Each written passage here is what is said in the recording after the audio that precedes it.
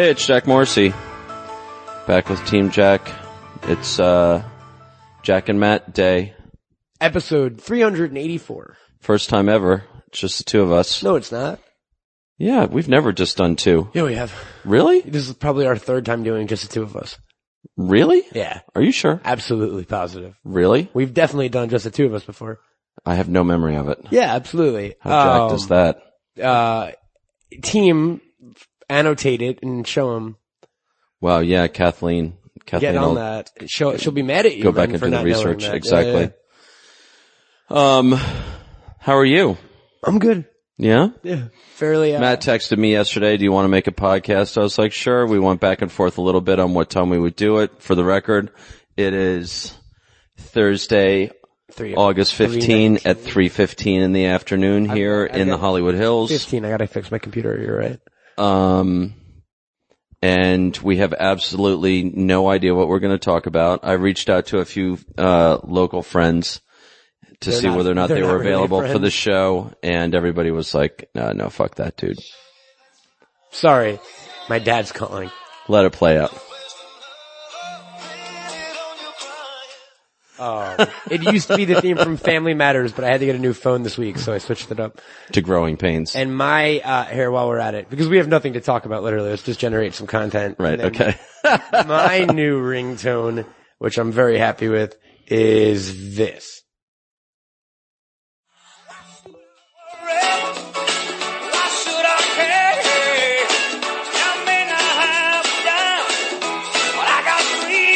What is that? Seriously? Yeah. Wow. You looked confused during it. I was upset. What is it? It is, the by far the most popular song, probably the title song from Oliver and Company. That's Billy really? Joel's Why Should I Worry? That's a dog singing to another dog. Yeah. All right. Or a cat. Here's one that's relevant to something I read on your Facebook page today. Go for it. What have you done over the last 2 or 3 days? Oh, one day only. Just one day? Last night, I was randomly in a YouTube loop. Is this what you're talking about? I think so. I'm going to play it before you don't blow it. I'll play it first. Play it. This is on it's on my iTunes. It's on my iPhone. Often I'll be going up Mount Doom and Runyon Canyon, and suddenly my head will be filled with this through my headphones.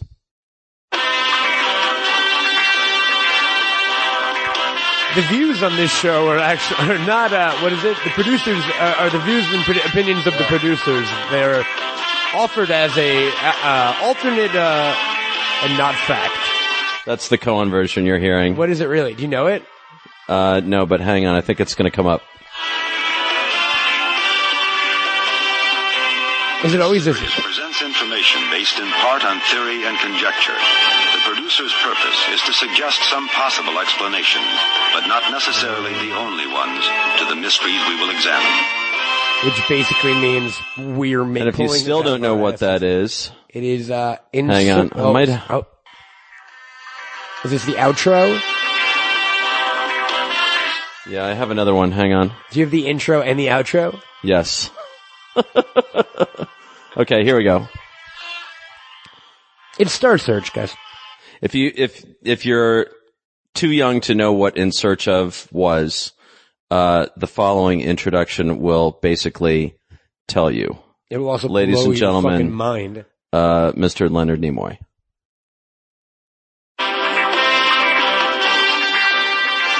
Lost civilizations, extraterrestrials, myths and monsters, missing persons, magic and witchcraft, unexplained phenomena. In Search Of cameras are traveling the world, seeking out these great mysteries. This program was the result of the work of scientists, researchers, and a group of highly skilled technicians. There we are. Dude, I grew up on that shit. Yes, they only just released the big box set within the last year. Is there a box set of every episode? Oh, yeah. Oh, they're all on YouTube. That's how you've been watching them? Every single episode of In Search Of is on YouTube. Oh my god, dude. I don't even think that's technically pirating if it's on YouTube. No. But yeah, they have a great big box set. No, I had no idea, dude. I was watching some fucking alien documentary thing on YouTube, and one of the recommended things that came up was like In Search Of Atlantis, and I was like, Right. I've heard of In Search Of. Right. cause it's mentioned in a Tenacious D song. So Right. I was like, I'll check it out. And then I was like, ooh, I'm gonna watch this entire thing chronologically. So Right. I've been watching like every single episode. Oh my God. In true Cohen fashion. Much like reading all the original Ian Fleming. They're Bond pretty good. novels. They're not like nothing about they're never it's hard to describe it. I'm into They're about, each episode is what? 22 minutes. So when they originally aired, they would have been a half hour, Unless they're cut down for YouTube. which is possible. I'm literally pulling up the Wikipedia page as we speak. But the thing about the show is, like, I love stuff like that. It isn't played as real as like modern day versions of that are. There's like reenactments and Right. like very cheesy ones where like people will stop and look and talk to the camera Right. in character. Right. And Leonard Nimoy's there. It's a very strange, like kind of hokey 70s show. I love it. So, according to Wikipedia, TV series broadcast weekly from 1977 to 1982. Weekly? Weekly. Holy shit, I got Created after the success of 3 one-hour TV documentaries produced by creator Alan Landsberg. Those docs were In Search of Ancient Astronauts in 1973, which was based on the book Chariots of the Gods, which is a total Battlestar Galactica TOS. In Search of Ancient Mysteries and The Outer Space Connection, both in 1975. Later adapted into popular paperbacks written by Landsberg. All 3 of those featured narration by Rod Serling, who was the initial choice to host the spin-off series. But after Serling's death, Leonard Nimoy was selected to be the host. And the rest is history. They did... well, here's just a short... Well, the Bigfoot episode is arguably the most famous. Right. That's how I knew about it, was the Bigfoot episode of In Search of. Program conducted investigations into the controversial and paranormal Loch Ness Monster, UFOs. Additionally, it featured episodes about mysterious historical events and personalities such as Anna Anderson, Grand Duchess Anastasia, the Lincoln assassination, the Jack the Ripper murders, infamous cults, for instance, Jim Jones, and missing persons, cities, and ships. That would be Amelia Earhart, Jimmy Hoffa, D.B. Cooper, the Mary Celeste, the Titanic, and the Lost Roanoke Colony. The music that you just heard was composed by Lauren M. Rinder and W. Michael Lewis, which are fucking awesome. A soundtrack album was released in 1977. Wow. The show, that would be Tom Spina calling me. The show also spawned at least 6 spin-off books, all written by Landsberg with forewords by Nimoy. And, in 1978, Landsberg produced a Bigfoot documentary using portions of 2 of the episodes. And reruns of the series aired during the early 1990s on the A&E network. In the later 1990s, it aired on another of the A&E network properties, the History Channel. And Yeah, here's the bummer of those. The licensing agreement expired in the early 2000s, ending the show's run. When the show aired on A&E, a re-recording of the original theme music was used, plus a new alternate theme, to which I say, fuck that. And a short-lived revival of the show, featuring Mitch Pileggi from the X-Files, aired on Sci-Fi Channel in 2002. I think I remember that actually. There are literally Spinner, right?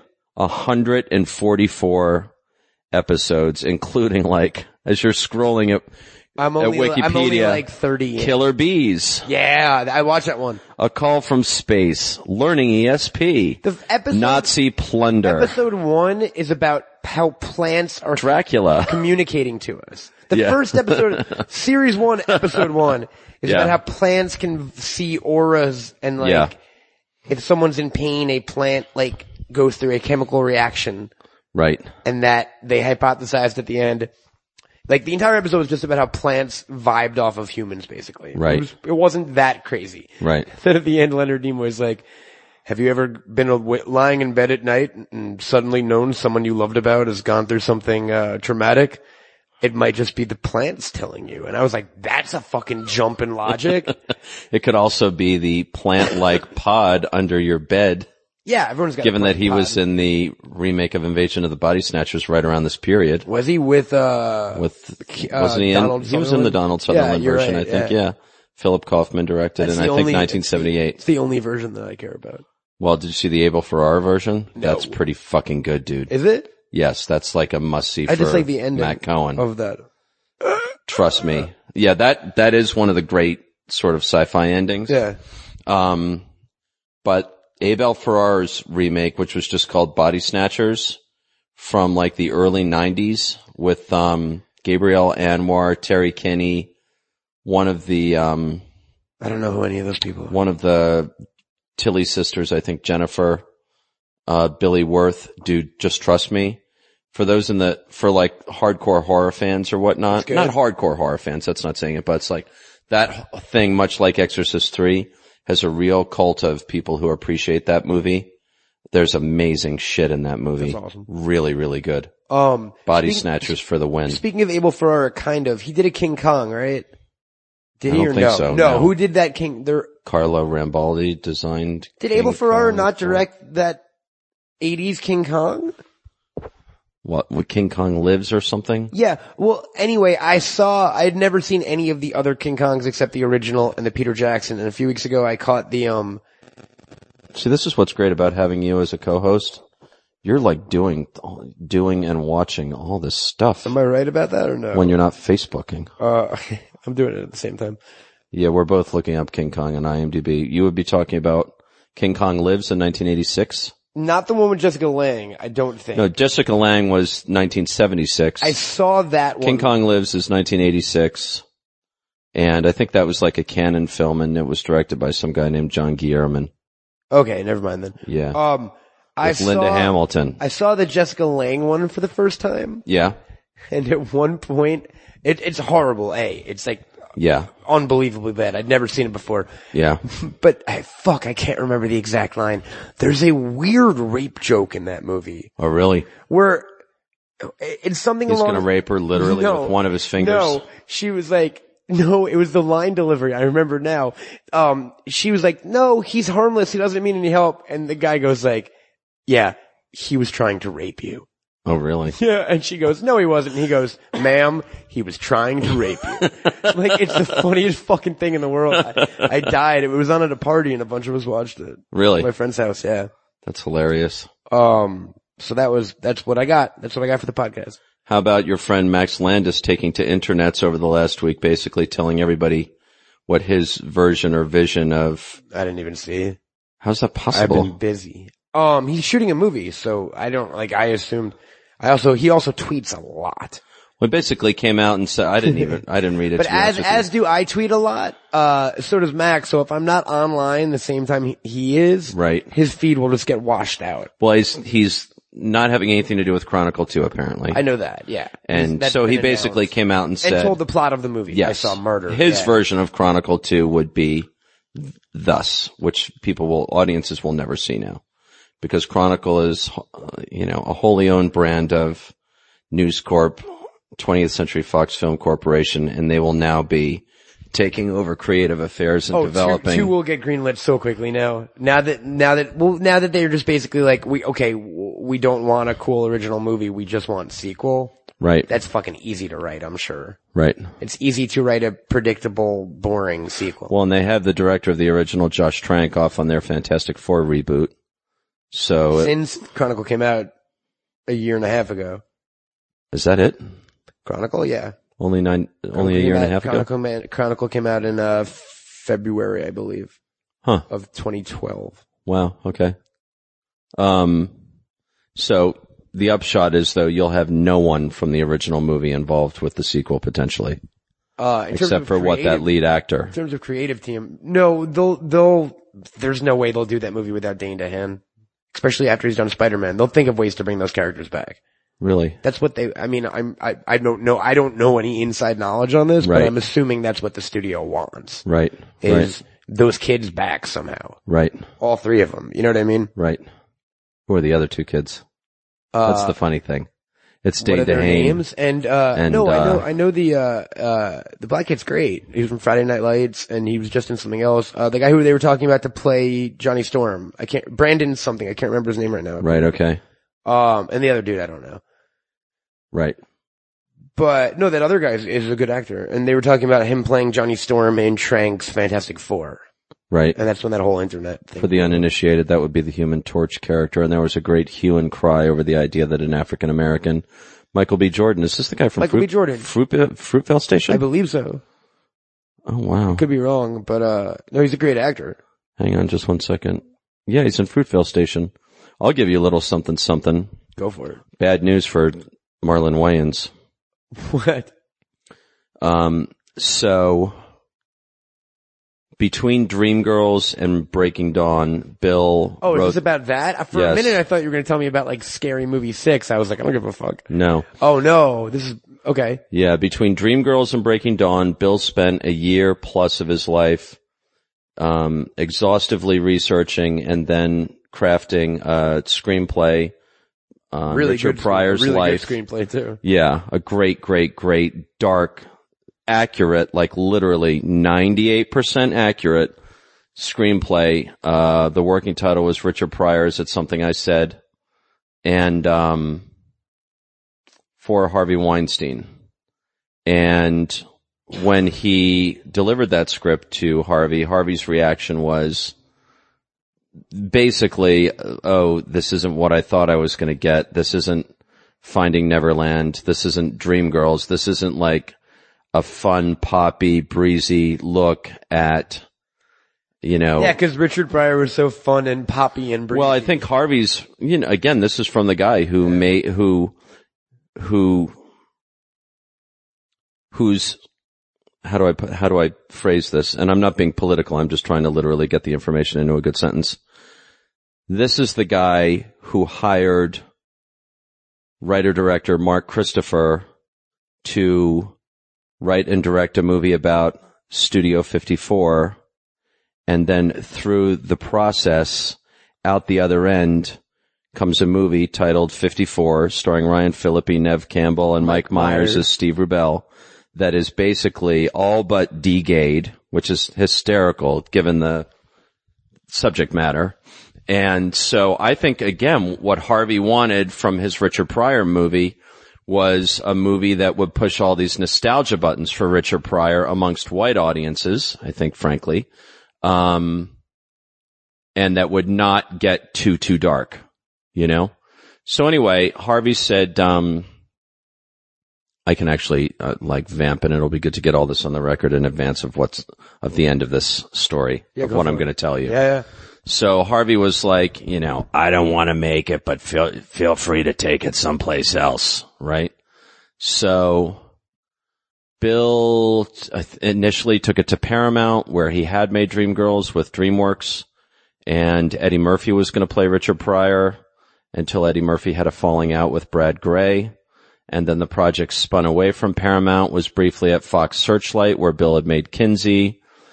And there was a flirtation with Jamie Foxx playing Richard Pryor, before finally landing with Adam Sandler's production company at Sony Pictures, Happy Madison, which at the time, I'm not sure whether this is still the case, but at the time had a put picture deal, an annual put picture deal at Sony, which again, for the uninitiated, means that basically Amy Pascal, who ran Sony, was so happy to be in a year after year after year business relationship with Adam Sandler there, that amongst all the things the studio offered him, including paying for the overhead for his production company, was a put picture, which means up to a certain budget level, which in this specific case was $20 million, he and his executive could bring in any movie that cost 20 or less, and Sony had to greenlight it. And that's how he got Grandma's Boy.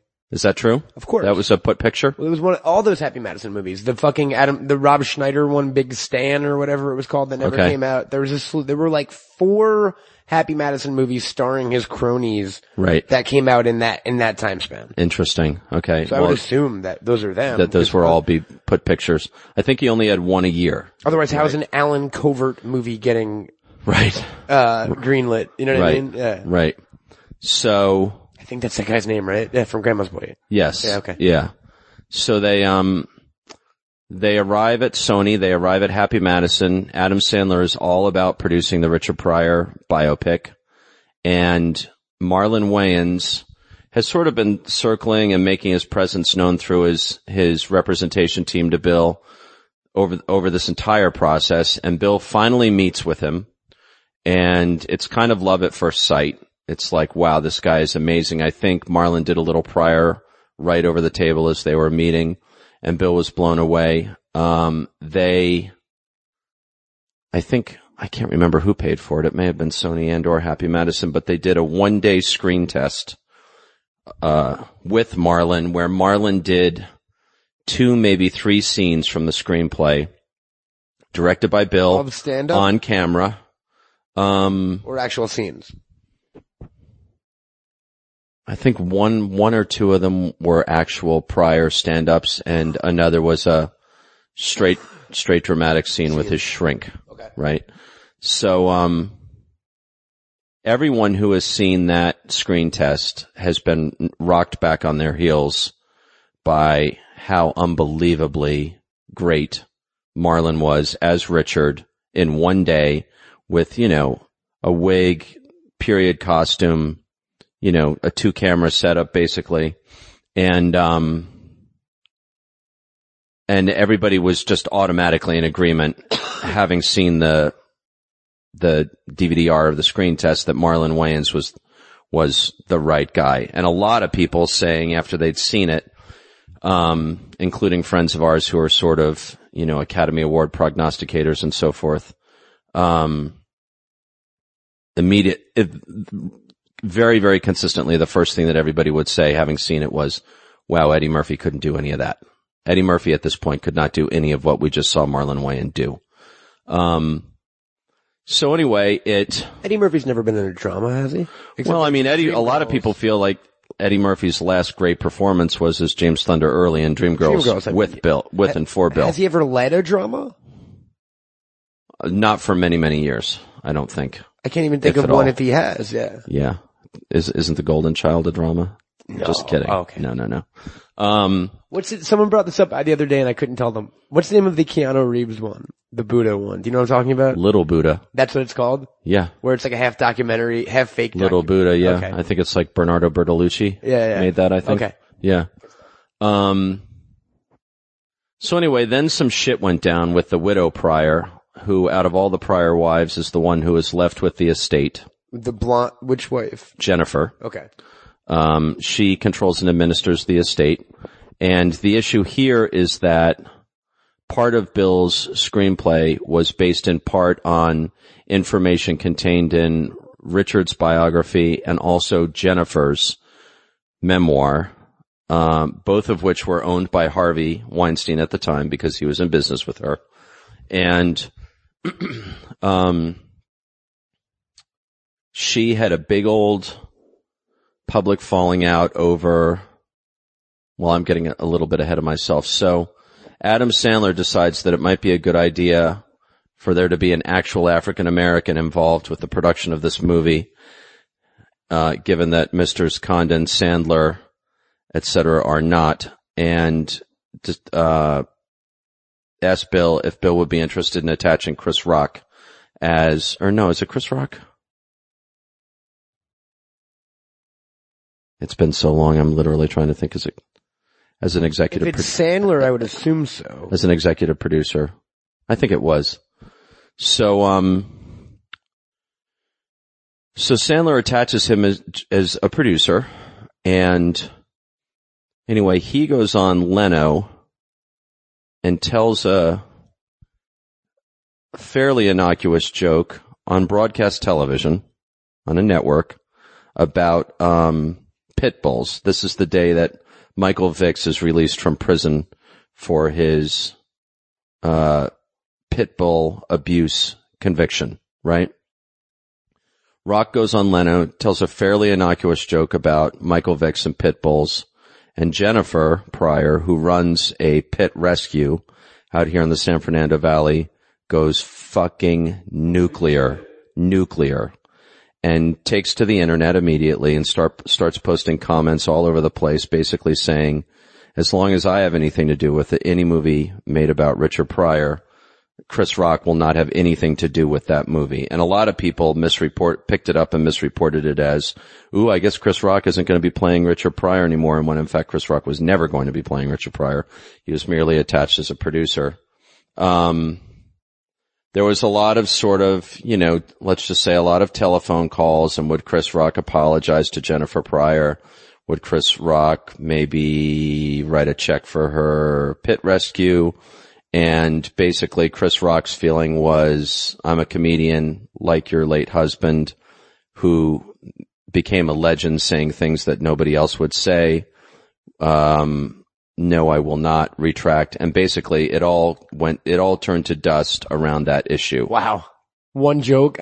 Yeah. One fairly innocuous joke, which you can find on YouTube by Chris Rock, made on Jay Leno's, chat show. That's crazy. So it all came to dust around that, and then came salmon fishing in the Yemen, which we've discussed in previous episodes, and finally then came both parts of Breaking Dawn. Anyway, I don't want to completely blow it here on the podcast just because I'm a little superstitious. I mean, who knows who listens to these things, but let's just say that project has revived itself, and that there may be an announcement forthcoming that will involve Bill Condon's screenplay, albeit with a happy ending that will be grafted onto it, that he did not and will not write. The picture will not be directed by him, but may be directed by an African-American director, fair enough, who has a movie in theaters right now. Can I blow it? And it may star someone who we were just talking about playing Richard, 5 minutes ago. Ladies and gentlemen, in 2015, Lee Daniels, Richard Pryor. Starring Jamie Foxx. No. Eddie Murphy? No. Marlon Wayans? No. Chris Rock? No. A white person? Who else did we name? Well, how did this whole thing start? Marlon Wayans. No. Now I'm We're talking confused. about your friend. Oh. With Yeah. that kid? Yeah. Playing Richard Pryor? The kid from Chronicle? We'll see. I don't like any of this. Well, just saying. I don't like a happy ending grafted onto an amazing, 98% accurate Bill Condon script. While Michael B. Jordan is a fantastic actor, he's also like fucking younger than me. Richard Pryor wasn't that interesting when he was like 23 years old, 24. Well, I can't speak to that, although Bill probably could. He knows everything. But like, I mean, I don't know. That just seems like he was way older than that on all of those stand-up specials. I presume you're correct. I think so. Yeah, I don't know. Yeah, I know he started stand-up young, but it's been a long time since I read Bill's script, and obviously all this business is years old. But Bill did run into Harvey Weinstein. Is it going to be called Lee Daniels, Richard Pryor? That'd be the funniest fucking thing of all time. I don't think Jennifer Pryor would sign off on that exact title, and I believe that she is still involved with Harvey. I think Harvey has reacquired the underlying rights to both those books. And welcome to showbiz. Bill's take on all of this, by the way, is, well, here's Bill. He was a little surprised to hear it from Harvey. That Harvey at the Covent Garden Hotel in London. Yeah. But Bill's take on all of it is surprisingly sort of, sanguine, is that the right word? I always fuck that up. It's basically like, you know what, I feel like my time with that project is probably past. He's really very, chill about it, So, it'll be interesting. It will be very, very interesting as it has not, you have to go back many, many, many, many years to think of an example of a Bill Condon screenplay not directed by Bill Condon. That'll be weird. After Gods and Monsters, Bill was sort of, while he was waiting for, I think, was Kinsey already in the works? He took a script doctoring job on a new version of The Devil and Daniel Webster that did co-star and was directed by Alec Baldwin. What was it called? Well, they came up with a different title because obviously they decided like late in the game, even as they produced it under that title as that. I mean, it's just literally a live action version of, obviously live action, but it's just a modern version of Devil and Daniel Webster. Wasn't it like the I know what you're talking about. It had some absurd title when they finally released it in 2 theaters. The Devil and Mrs. Something? No, hang on. I'm just looking up Bill's writing credits. Here we go. And, so just to set the timeline, Gods and Monsters is in 1998. He wins the Oscar in 1999. Chicago is in 2002, for which he wrote the script. And then in 2003, after some delays, because the writing on this was actually done, I think kind of 1999, 2000, the, long-awaited and subsequently completely ignored movie comes out, which is titled Shortcut to Happiness. What is that? I don't know. Is it good? I've never watched it. Daniel Webster is played by Anthony Hopkins. Alec Baldwin plays a character named Jabez Stone.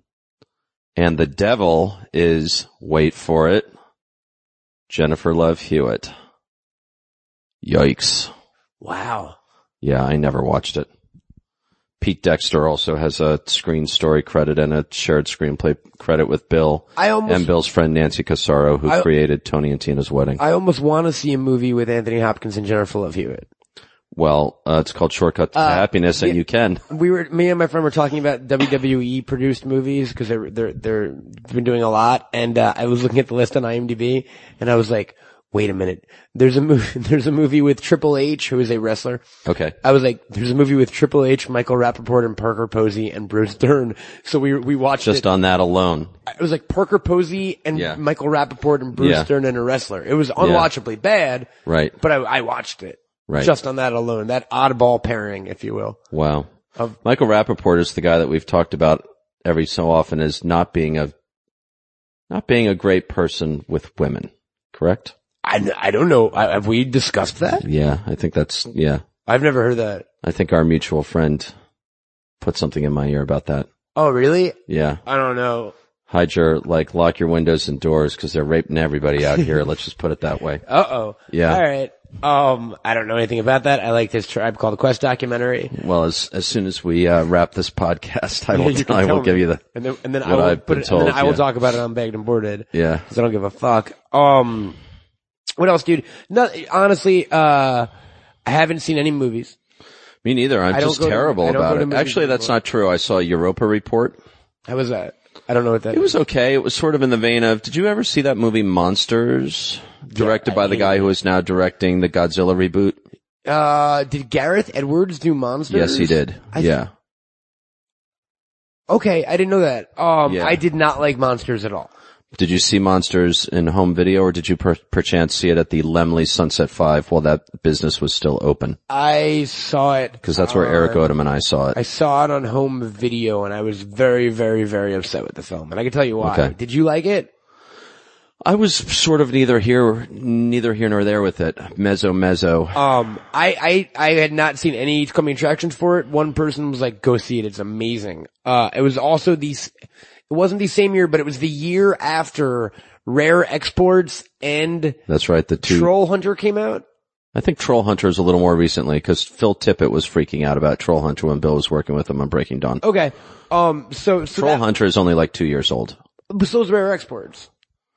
Well, let's just look that up. You just keep talking. I think it's 2010. But anyway, okay. It's important to get these things right for Kathleen Burns. It was the year of found footage monster movies and weird foreign things. So I didn't know what it was. I went to go see it, and spoiler alert, it's just two fucking people. It's like Jerry. Yeah. It's the movie Jerry. There's no fucking monsters in it. There are. That's not true. There are monsters in that. There are monsters in Monsters. Yeah, really? By the way, both Monsters and Troll Hunter. I was right. 2010. You're so right. It was the year of found footage monster movies. And let's just look up Rare It wasn't found footage. Rare Exports. 2010. 2010. What's up, Matt Cohen? I know my shit. Cause I saw Rare Exports and Troll Hunter at the Laemmle. Troll Hunter I never bothered with, despite Phil Tippett's glowing recommendation. It's really fun. Look up Phil Tippett, a legend. But how was Rare Exports? Or what was your take on Rare Exports? Cause I like that pretty. I like it. It falls apart in the last. Yeah, 10, I like it enough. I like the short it's based on way better. Okay. But I like Rare Exports. I actually like Troll Hunter more than Rare Exports. Okay. Troll Hunter's really, really well done. But Monsters just fucking pissed me off because I just waited for something. I was like, by the time I looked at how much playtime was left and there was like 10 minutes left and I hadn't seen anything go down. Right. I was like, fuck this movie.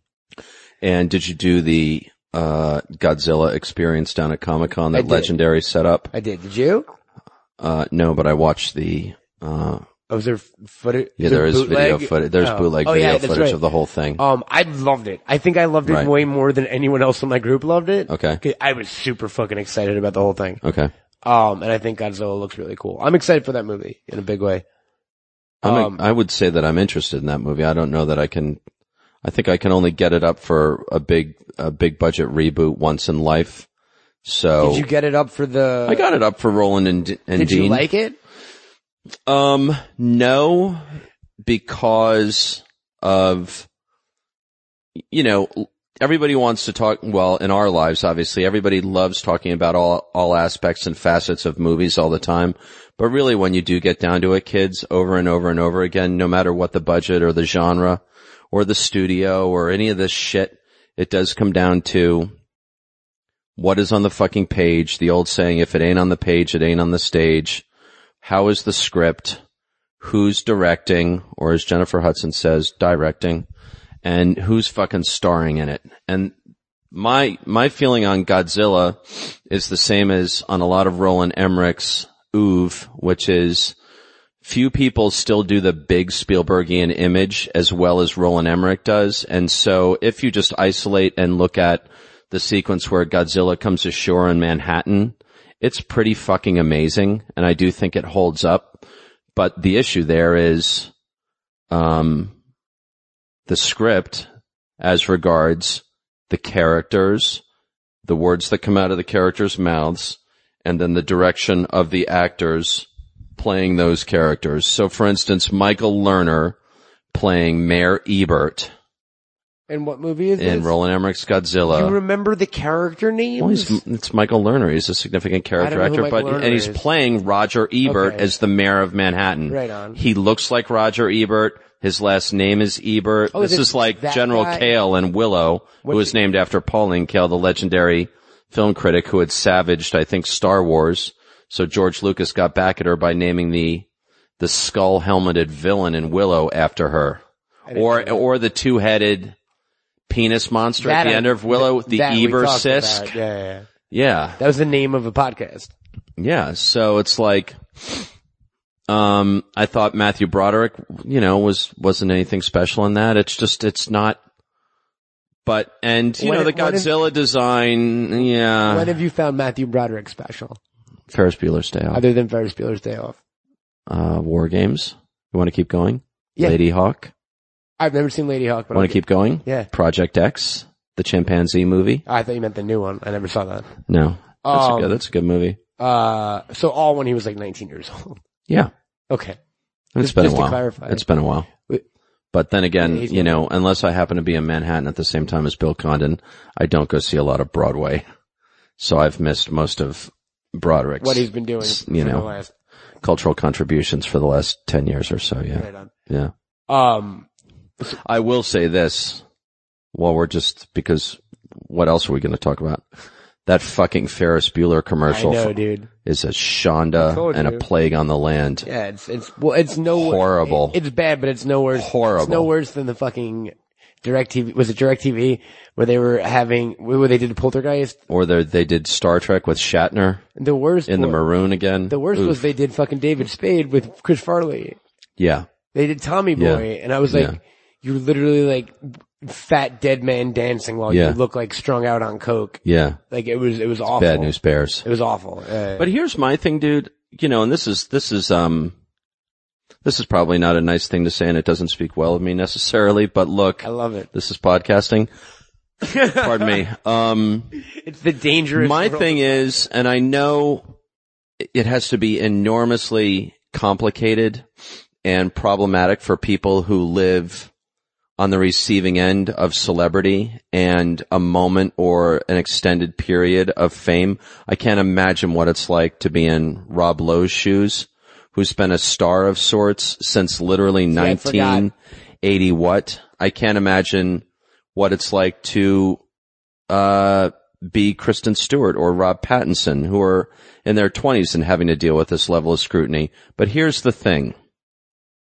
This is a nasty, bitchy thing for me to say as an audience member, first and foremost, since I was a kid. If you get famous playing a character or two, whether that character is Youngblood in the hockey movie of the same title starring Rob Lowe, or Rob Pattinson playing Edward Cullen, or Daniel Radcliffe playing Harry Potter, or Matthew Broderick playing Ferris Bueller. You know what I don't want to see is when you're approaching 50, clean yourself up. Clean your shit up. Because I don't want to see you 50 pounds overweight. I don't want to see you with, a bad haircut. What are some examples of offenders of this? I think I just let me reiterate how terrible that Ferris Bueller commercial is. All right, fair enough. I don't want to be reminded because you know what? Ferris Bueller doesn't need to look like that at this stage in the game. Well, it's just depression. While we're saying dicky things, aren't you kind of scared? I don't want to see Rob Pattinson 50 pounds overweight. Aren't you? Mark Hamill. I was just going to say, not Hamill, but Princess Leia is going to look a little different than the last time we saw her. Aren't you? Again. What are they going to do for those movies? If Harrison Ford could play fucking Han Solo today, that's fine. He doesn't look that old. But still, it's like, you know what? If you want to take the money, because if you're lucky enough to work in this business, it pays well, right? Unless you're working for certain people or certain companies, But typically, if you're working in movies, it pays well. There's a certain responsibility that comes with that, with the cashing of that check. Part of it is showing up on the red carpet with a smile on your face and talk to fans, talk to entertainment journalists. Another part of it is lose the fucking weight. You know what I mean? I don't know, dude. I mean, I think we've discussed this on a previous episode of the podcast as well, but those photographs that were published of Mark Hamill literally fishing half-smoked cigarette butts out of an ashtray outside a sound recording studio in Malibu. We did not talk about this in the podcast. Have you seen those photographs? I have. The day and then he goes to the fast food restaurant, comes out with a big sack of fat, sits in his car, empties the sack. He's a voice actor now. He can do that. Pushes the sack and all of the contents out his window onto the parking lot ground and drives off. And it's not a good look, No it's shit. really not a good look. No shit. But I don't think Mark Hamill's concerned with his fucking look anymore. He's gonna be on camera. You don't think? I think they're all gonna be on camera, dude. You think Carrie Fisher's gonna be on camera? Carrie Fisher has said to somebody that they're sending a personal trainer over to her house every day. Oh, really? Yep. Is she gonna try to lose like 100 pounds? And it can be done. Okay. And you know what? If you're going to get $10 million or whatever you're going to get, because all three of those actors. Do you think they're going to have big roles in the movies? I think they're going to get huge checks. I think they'll have huge checks. And part of the responsibility, if you're going to cash that check that is in the millions, not the hundreds of thousands, which is itself a lot of money. If you're going to cash a check for millions of dollars to show up, lose the fucking weight. But they're not in those movies for more than 10 minutes, are they? Doesn't matter. I guess you're right. How did you and I don't want to, this is meant did you read, by the way, while we're on the subject, did you read the internet rumors yesterday about how, Darth Sidious, Chancellor Palpatine, the Emperor, might be returning to episode 7? Ian McDermott or the character? Ian McDermott, yeah. Is Ian McDermott alive? As the character, yes, both of them. Yeah, Ian McDermott is still alive and well, thank you very much. How does that make any sense? Not him being alive, but Kelvin Chavez at Latino Review, I think, put it up and everybody picked it up. So It doesn't mean anything necessarily, but it's just interesting that they're also thinking of, in addition to bringing Luke, Leia, and Han back, oh, by the way, we're going to need the Emperor back too. Last seen going down into the reactor core of Death Star 2 in Return of the Jedi in 1983. And dying, presumably. Presumably, although now, but even all like that's interesting. So these new films will be non-canonical with the extended universe novels, huh? Yeah. They will have to be. I think that's true. Like Luke and Leia and Han will be doing different shit than they did in the books. I think that's true, yeah. People are gonna get mad. People are gonna get mad no matter what. And I'm probably gonna be first in line of people getting mad. Speaking of big paychecks, did you, see Sylvester Stallone putting fucking John McClane on blast on Twitter? Yeah, well, your boy Kevin Smith has his own long list of grievances that he's aired publicly against John McClane. Has had 3 like fucking pretty awesome things in like the last month almost. The first one was that interview for Red 2. Did you see it? No. With him and Mary Louise Parker being interviewed in London, I believe, by a like perky ginger British journalist who's trying way too hard. Okay. And Yahoo was like, I saw it on some goofy fucking source. Okay. They were like, look how uncomfortable Bruce Willis looks at this horrible interviewer's questions. And I was like, the interviewer's not horrible. That's Bruce Willis. Right. And he's just being a dick. He's just being a dick. Again, after cashing a check. You need to watch the interview. First off, he's, I'm trying to remember all the stuff he says. It's just a lot of like, no, that's not true. Or like, one word answers. Yeah. Yeah. You're good. And then he goes, makes fun. He goes, you're very good at your job. Wow. Keep doing it. Come on. No. Give me some more of your great questions. Like, wow. And Mary Louise Parker is being not a nice person either in the interview. Really? You gotta get it. She almost comes off worse than Bruce Willis. Wow. So you should definitely watch that if you can. And then he had the, Stallone Expendables drama where apparently he wanted $1 million a day and Stallone said no. Okay. You know about that, right? That's the exact reason it came out, that he wanted $1 million a day. It's insane. Which is crazy. When they probably clearly didn't want to take the job. Well, they clearly only needed him for like 2 days. Oh, I see. That's what it is. Yeah. Cause they replaced him with Harrison Ford. And how many days on Expendables 3 is Harrison Ford doing? Let alone on any fucking movie at this point. Yikes. But he must need some, oh man. Someone told me something about Harrison Ford recently and I can't remember, but basically it was along the lines of like, shit, I don't know. You know what? Maybe I shouldn't even tell it. I'll tell you off the air. Okay. But it has to do with Harrison Ford being a pothead, and it's really funny. Okay. And that's, in my mind, like, Harrison Ford has done like 5 movies in the last year, and hadn't done a movie in like 10 years. So obviously he's either having some money problems or feeling irrelevant. I don't know. What do you think on that? I think he just doesn't give a fuck.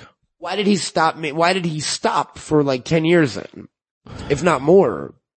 What Dreams May Come was like 2002. And then he did that stupid Hollywood Homicide thing. What Dreams May Come? He's not in What Dreams May Come. Not What Dreams May Come. What Lies Beneath. Yeah. What Lies Beneath was a hit. It was a huge hit, but that was like one of his that's the last hit.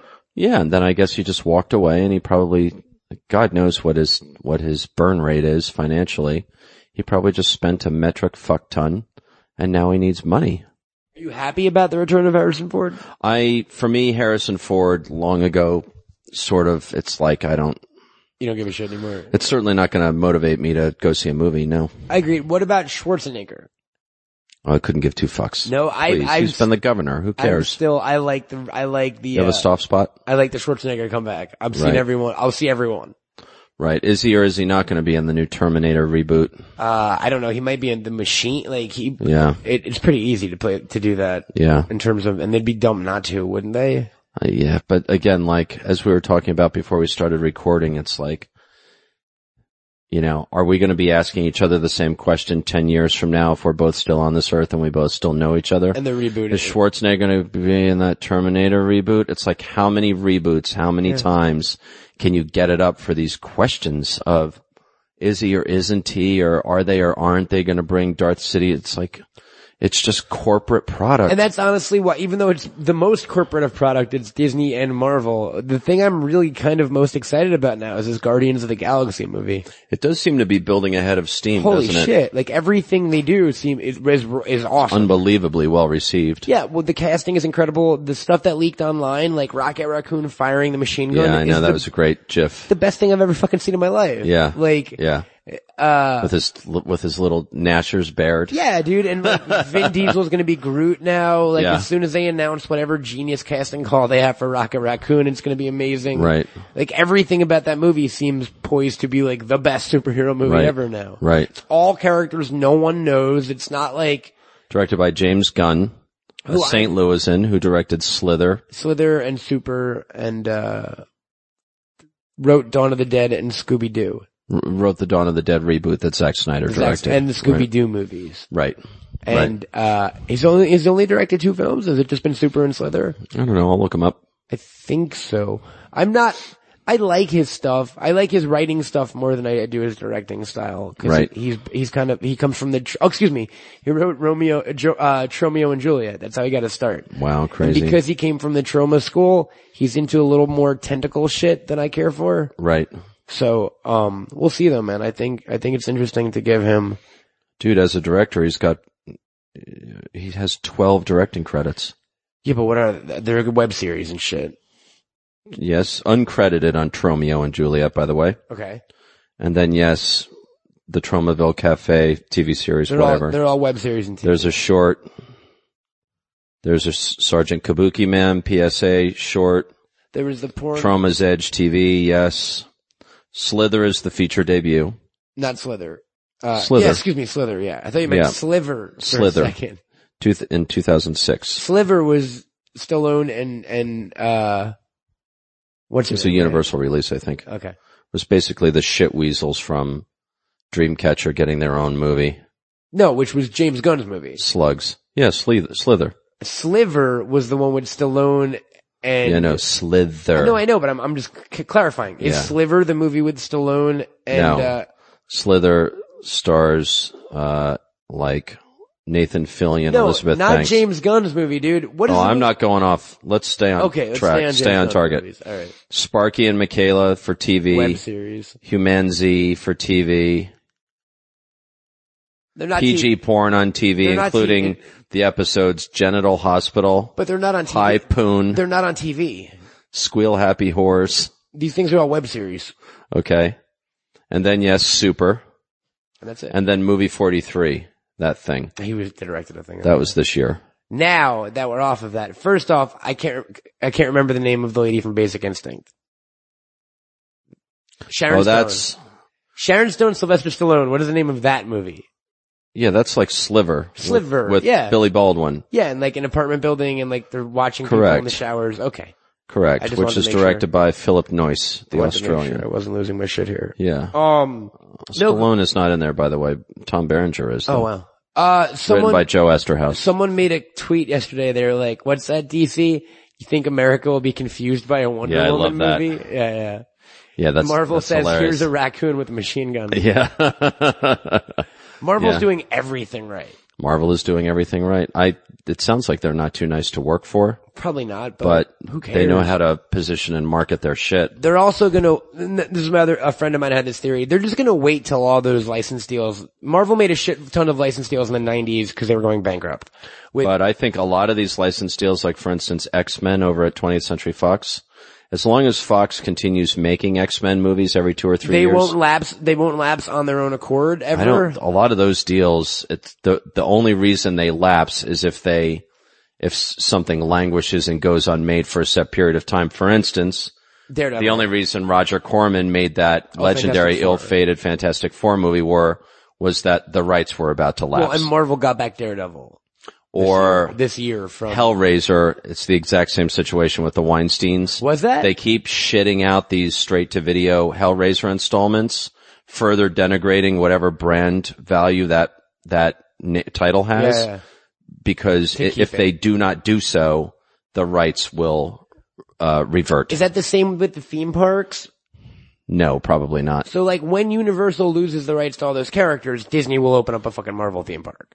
I don't think there's any doubt of that. Because they don't have Iron Man, and Disney's apparently putting an Iron Man thing into Tomorrowland is the rumor. Right. Yeah. And I think, again, it might take 10 years, it might take 30 years, but eventually Disney, all Marvel, will come back all to Star Disney. Wars, obviously, and again, you do have to give props to the vision of the administrations who are running Disney when they, for instance, did the deals with Lucas and Spielberg And Pixar. for You can't forget Pixar. Star Tours or the Indiana Jones yeah. ride.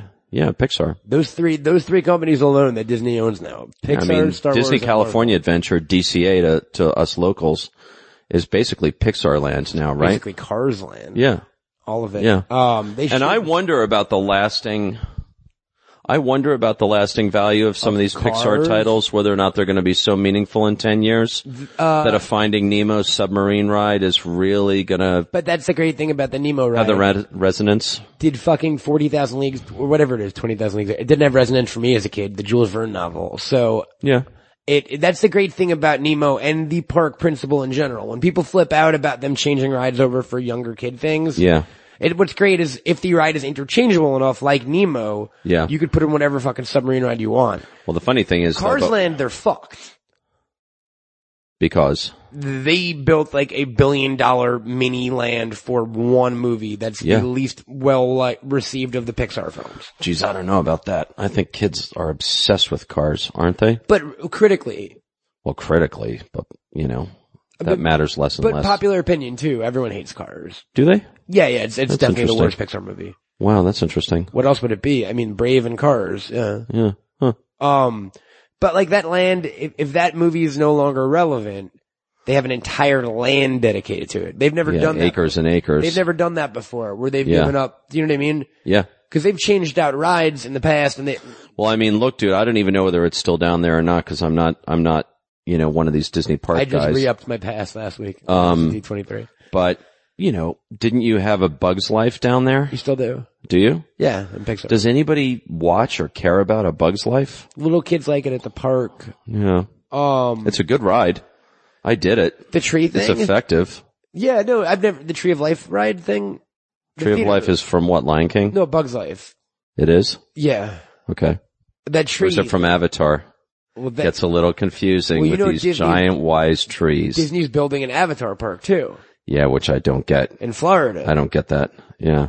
I feel like because that movie's the highest grossing film of all time, they overestimate its lasting reach on the I don't public know anybody opinion. who cares about that movie. I don't know. And by the way, were it not for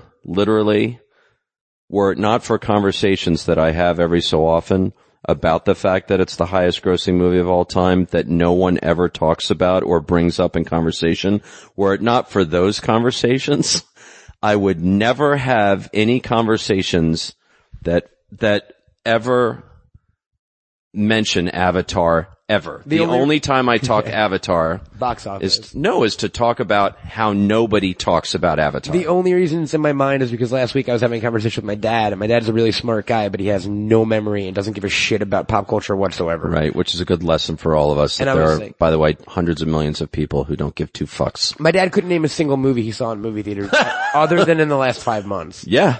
Literally. Yeah. I was like, name a single movie you've ever seen in movie theaters. He's Yeah. like, I saw that one with Halle Berry. Yeah. And the girl in the car. I was like, The Call. And he goes, wait, that movie I loved. The virtual reality one. And I go, all right, let's go with it. Which one, Dad? He goes, the guy and he's in a jungle and there's like that blue monkey girl and they're jumping around and Avatar. It's virtual reality. And I said, you mean Avatar? He goes, yeah, the virtual reality. All right. So my dad one. My dad likes Avatar. Right. There's one. It bothered me, Jack. He grew up, so my dad was born in like 1955. So he grew up in the 60s and 70s. By the way, Bill Condon was born in 1955. My dad could not name a single movie he saw. Your dad and Bill Condon are both 57 years old. Yeah. Oh, excuse me. My dad's a little bit older actually then. Okay. My dad is 60, so 52. Okay. All right. Regardless, my dad could not name a single movie he saw in theaters. Dude, I just got back from St. Louis in the middle of the country. This is the world. I'm from New York, man. People don't, My dad's a savvy plenty guy. of people don't give a fuck. I was like, you don't remember if you saw, cause the conversation first came up when I was with my parents and I was like, wait a minute. Did you guys see Star Wars in theaters? You would have been like 18 years old. Of course they did. They don't remember if they did. They don't remember it, but of course they did. My dad doesn't know everyone what saw Star Wars is. in theaters. Like my dad doesn't know who Bruce Wayne is or Wow. Clark Kent. Like Wow. my dad is so the opposite. What's he do for a living, or what did he do for a living? He's a salesman, like Of printing. It's hard to describe. okay. But he has his own, like he always has his own company, but there's no one. And what does he enjoy in his life? My dad likes to read Okay. a lot, Favorite authors? but my dad does not know my dad doesn't care what you put in front of him. He'll read it. Right. He tends to lean towards the Clive Cussler type books, Sure. or International espionage. or Richard Preston, or like there's a temple in the middle of the world and there's an archaeologist there and there's Indiana a disease, Jones clones. that kind Yeah. of shit. Indiana clones. My favorite quote my dad ever said a couple of years ago, and I'll never forget, and this is pretty endemic of my dad, I guess is a word. And he's from New York and he's from like the Bronx, but so he kind of curses a lot, if that gives any kind of clarity on this. And I was like, hey Dad, what are you doing? He was like, oh, just reading a book. And I said, what book are you reading? He's like, I don't even know, some stupid shit fuck book. And I said, is it good? He went, yeah, it's pretty good. Like he just doesn't, Yeah. he doesn't remember the title of the Yeah. book he's currently reading. Yeah. It just, all entertainment just washes. They like, my mom is a voracious reader as well, but the same sort of thing. My mom does a thing where if she's reading a paperback, and this, I almost don't want to admit this, she doesn't want to be bothered to carry the entire book with her, so she rips it apart in chunks and throws Bill it. Condon does the same thing with Vanity Fair magazine. Does he really? Yeah, because every time he's done Vanity with the Fair page, he shows just up, rips it's a third the thickness of a telephone it's always directory. ads too, It's all 90%. full of ads. Yeah. The first 100 pages are ads. The only thing my parents have ever been passionate about in my life, and it did have an influence, because I talk about this all the time, they're not really into music, they're certainly not into movies or Right. comics a little bit. My mom got me into as a kid, Harvey Comics and Archie. Sure. That was her thing. But it was, comedy and specifically, like Seinfeld and Cheers, mostly Seinfeld. Right. Because it was the only thing I ever saw my parents really care about. Right. So there was always an emphasis placed on being funny in my household. So Right. that's the only thing they're bored to death they really liked. Okay. They weirdly connect with certain like comedy shows, but that's it. That's the only, Interesting. other than that, my mom watches like Real Housewives and Interesting. Bravo, and my dad just watches I'll sports. tell you what, dude, it's, not to drag Twilight into this again, but having just been in St. Louis and before that, you know, obviously we did Comic-Con, and before that, Eric and I were in Chicago. When you are out, it's like, I don't do it enough. I don't get out of the Los Angeles bubble enough, even though I will drive out to La Cañada for dinner. I will drive an hour up the 15 to Victorville to get Freddy's Steakburger and frozen custard, and go to the mall at Victor Valley. You're crazy. And go to the giant Barnes and Noble there. I don't even know where you gotta get out of the Victorville is. you gotta get out of the dome, dude. But here's the I'm going thing. to Japan for 2 weeks, man. I'm getting out of the dome Oh wow. in October. All right, well let's just come back to that. Well, Here's the thing. You know, when I'm not so busy that I can keep up with social media, I can sort of be on top of my Facebook news feed. I can stay on top of my Twitter feed, or whatever you call it, TL. Twitter feed works. Twitter feed. Okay. Timeline. The thing is, all of these announcements, it's just a juggernaut. It never stops. Speaking of printing, it's a giant printing press that runs 24/7, 365. It never stops. ComingSoon.net is the great example of it online, where literally it's like 50 new stills from Elysium, 2 new posters from Captain Phillips, 3 new images from Vampire Academy. I get the press It release. never I get the press stops. release sent to my email because I do the online journalism stuff, and sometimes it's insane. And there's stuff that people care more about, and there's definitely stuff that people care less about, that people are less reactive to. You just see it. Well, you see it in your feeds. And here's the thing. As a guy who, or, you know, articulated to myself at some age, you know, I think like somewhere between 16 and 20, that what I really wanted to be was a movie director. I wanted to be Steven Spielberg, right? And then you get older and your values change and all that stuff. All of it now is so disposable. It fucking comes and goes, dude. Isn't it a bummer? And no one, I do think, generally speaking, most of it isn't as good as a lot of stuff from the 80s.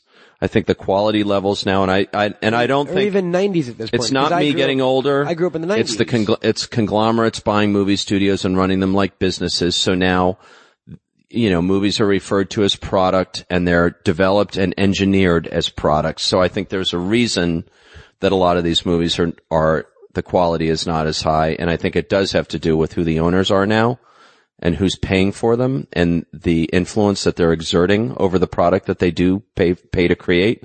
But so what is the new thing?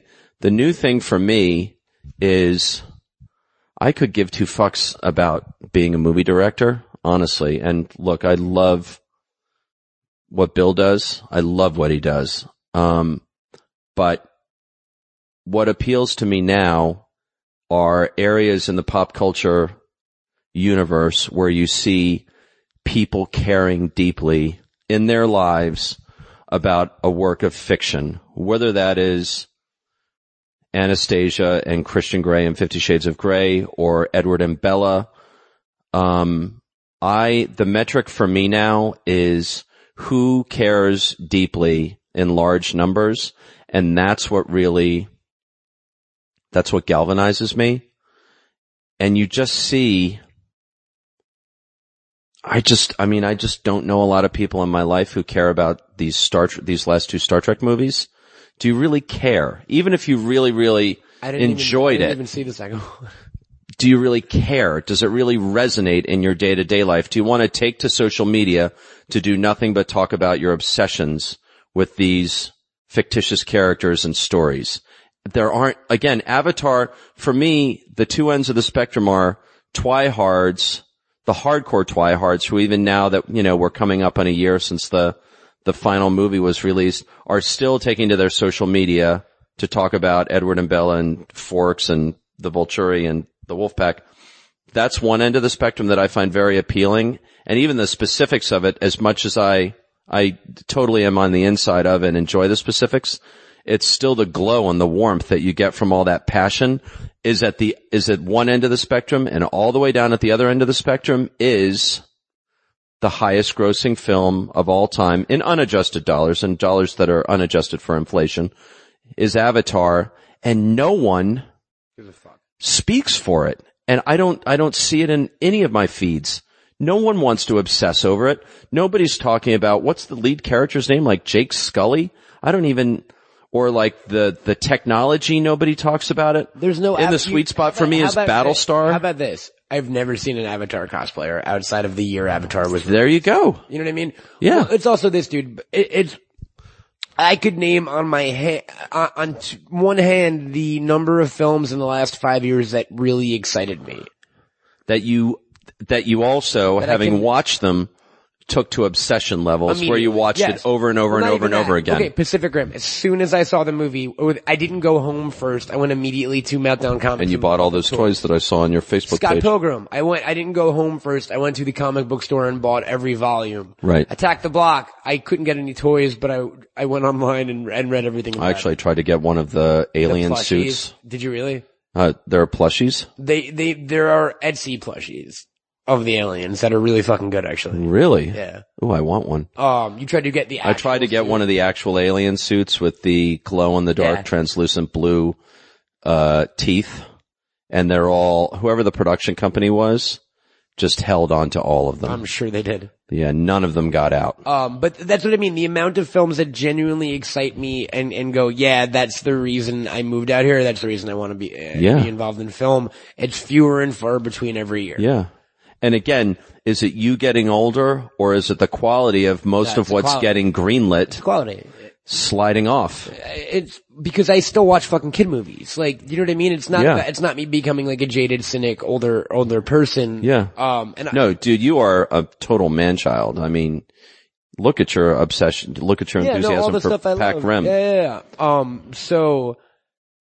And Pac Rim's not even a perfect film, but it just did something. It excited me to be seeing a movie. It activated you. It made me happy. Yeah, it pushed a button deep inside. You know what I mean? Like, that's the only film this year I could even name liking. Wow. From the top of my head. Wow. You know what I mean? It's been the worst year of movies in my opinion ever. Well, every year it's progressively worse. Well, you just find everybody saying it all the time. And even again, like, people I know who are sort of like OG Ain't It Coolers, who are sort of in the Ain't It Cool, maybe they wrote for the site in its early years, or they're just sort of in the permanent class of folks, who are always hanging out with contributors to the site and stuff. When I'm at a wedding for one of them a few months ago, and literally, like, as we're all standing around holding lasagna cupcakes in our hands. Lasagna cupcakes? They're pretty fucking good. Yeah. Good. And they're bitching about comic book and superhero movies and the fact that it's just too much now. And that even now, as we look ahead to the coming fall season of, arts and culture, and we're a few weeks away from the New York Times and LA Times both doing their fall sneak sections, looking at everything that's new in movies and TV and music and theater. It's like, what are we looking at in October? We're looking at a Thor movie. Is it October? It's a fucking summer movie that the Marvel plan is like, we're just going to drop one in every quarter. Yeah. But it's like, again, that summer event movie business, comic book superhero, boy porn, if you will, is a year-round business now. So if you think you're going to get some relief from that, if you're feeling burned out from that, and these Ain't It Coolers are, these hardcore, the core demo for those titles is already starting to like gripe about fatigue, and you don't even get a respite in the fall season from this kind of stuff. Look, I'm the biggest fucking comic book nerd in the world, and I've loved superheroes my entire life. In 1 year, I have not seen a Superman movie, an Iron Man movie. You did not go to Iron Man 3. I did not go to Man of Steel. You didn't go to Man of Steel. I don't give a shit anymore. Wow. Why is that? It all started when I didn't buy Spider-Man 3 on DVD. I remember specifically when Spider-Man, and I also realized, this is a conversation for our next podcast, I haven't bought a fucking Blu-ray in like 6 months. Wow. I think physical media is dead, and I'm sad to admit it, but like it's true. Wow. Why would, you know what I mean? Well, have you bought movies online? No, not really. I just don't buy movies anymore. There's too much entertainment. I have Netflix and anime, everything is everywhere always. Right. You know what I mean? Right. I pirate too. I've talked about that before. Like every movie of all time is online right now. Yeah. So it's overwhelming. So why would I go to Best Buy and buy you know what I mean? Yeah. Unless I really love a film. You want to own a box or something. And I don't anymore. Yeah. Like that used to be my goal in life. Growing up, before my standard DVDs, before I even left my parents' house at like 18, I had like 3,500 DVDs. Wow. In the boxes. So my entire wall was floor to ceiling. And then when I left, I was like, what the fuck am I going to do with all these? So I moved them to binders. And since then, I just don't give a shit. Right. It's just. And how old are you? 28. 29 in 2 months. Yep. When Spider-Man 3 came out on Blu-ray, I was like, I'm not going to buy this movie. I even bought X-Men The Last Stand. Cause I was like, fuck it, it's an X-Men movie. I don't care that I hate it. Yeah. When the day I realized there's a Spider-Man film that I don't want to own, I was like, it's already too much already. Superhero fatigue. It was already like, I haven't seen Green Lantern still. Well, why would you? I doubt I'll see Man of Steel. I didn't see Dark Knight Rises till it came out on DVD. Yeah. I saw, as you know, I think also from previous discussions, it's like I didn't see The Dark Knight in theaters, and I marathoned. I went back and watched Batman Begins the second time, and then I watched the second one for my first time right before going to see the third one in theaters. I think that's how it went. And I have to say, it's interesting, dude. I certainly respect Chris Nolan as a storyteller, as a crayon in the box, but it's not my crayon. I'll never watch the Dark Knight trilogy again. You have to never. I was telling, my dad was like, what's a good movie me and your mom should go see? And I was like, go see the new Woody Allen movie.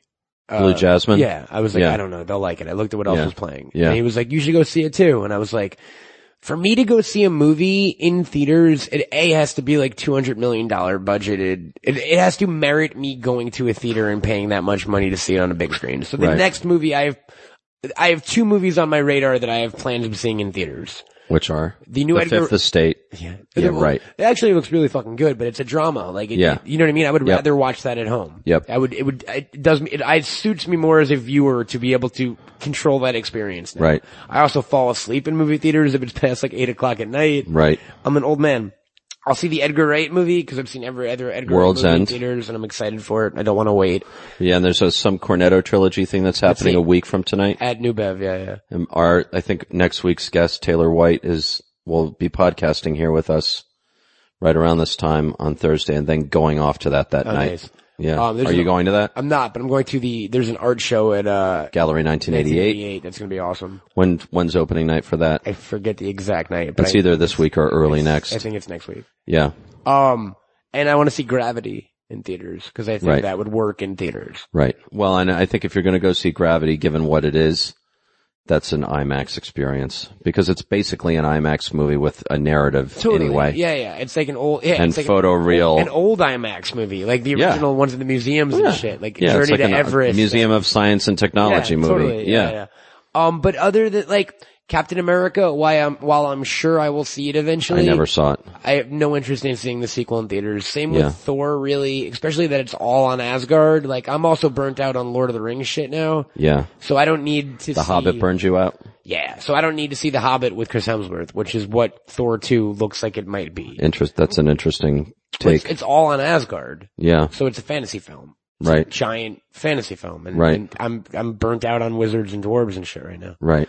Cause there's, again, and I hate once to they sound like make a their turncoat. first $1 billion, Dude. everybody chases the tail, dude. How can we do wizards and dwarves? Here's where it all goes to shit and where I ruin everything I've said today. I will buy the Hobbit extended edition on Blu-ray when it comes out.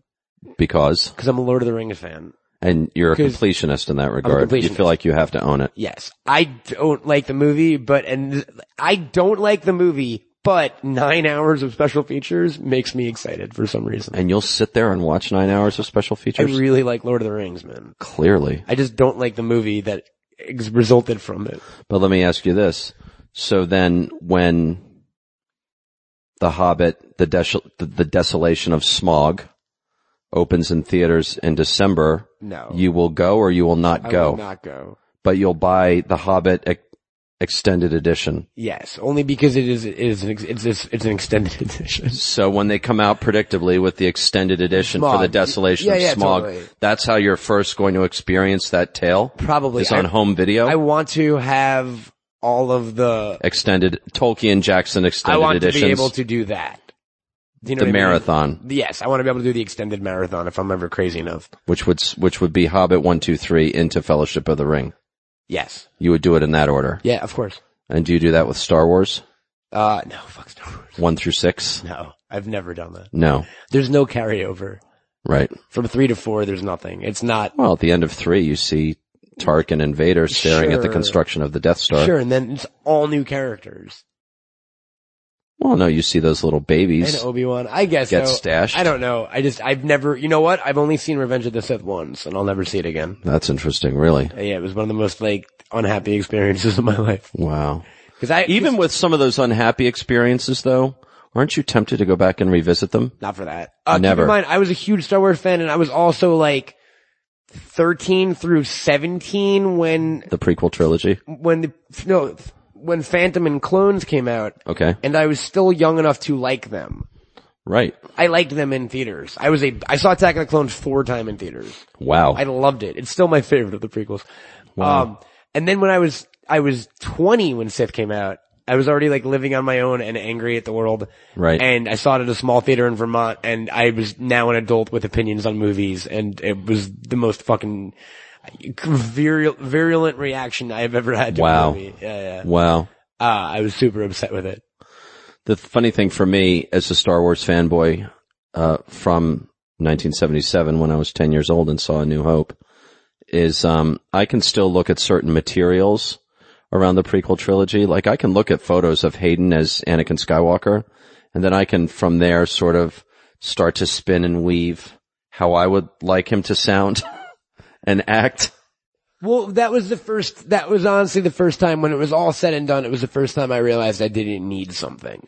Yeah. And that was an important lesson. And I still feel that way sometimes, where just more of something doesn't mean do you know what I mean? But what I would say to you, just wrapping this up, is again, whether you have those moments, to yourself. I own Sith on Blu-ray, I just realized, but I've only watched it. I've never watched it. Whether it's Star Wars or the Marvel movies or Twilight or Avatar or Cloud Atlas, Tron Legacy, Prometheus, the interesting thing, always in people's lives, there are moments, and I think a lot of people probably don't even articulate these moments to themselves or don't articulate them to themselves that well. There are moments when you start to realize that you're out of step with popular culture and that you're getting older. And as a result of getting older, you're sort of separating from the mainstream of what everybody's eating in the trough that weekend. The other thing is, to quote that Smiths song, Ask, it's hang the DJ, hang the DJ, hang the DJ, because the music that they constantly play says nothing to me about my life. And the interesting thing is, again, whatever your sports team is, whatever your franchise is, like, if it doesn't say anything to you about your life or it doesn't move you in some way, you get off the fucking bus, dude. And no matter how many breaks from comingsoon.net or any of the other sort of online fanboy gossip engines, I can't get back on the bus. It says nothing to me about my life. You know what I mean? So, I don't know. Anyway, that's a wrap on this episode. On Twitter, he's at Cameltoad, CAMELTOAD. I'm at Jack_Morrissey with 2 R's and 2 S's, spelled exactly the same way as the lead singer of the Smiths. Also at Team_Jack. Team Jack on Facebook. You can like us. We're also on Pinterest and Tumblr. And if you go to teamjack.com, you will see the Bang Up illustrated episode guides done by Kathleen Burns Vorndam, who is just arriving into town as I speak and taking up residence at the Lowe's Hotel down the hill from me. Also, Tracy Olson and Sasha Bodley contribute to those illustrated episode guides. This episode, we will not be contributing a single photograph of Matt Cohen or myself to that episode guide. So, Kathleen, you're on your own for this one. Draw it. And do we have a title for this? Draw it. Draw it? No. What should our title be? I like that turn of phrase, Indiana Clone. Indiana Clones. I like Indiana Clones. Indiana Clones. Okay. And the what? Indiana Clones and the... It's your podcast, man. Go for it. Yeah, I know, but... Indiana Jones and the... Don't make it that difficult on yourself. It's Indiana Jones and the Temple of Adulthood. Okay. All right. It. Out.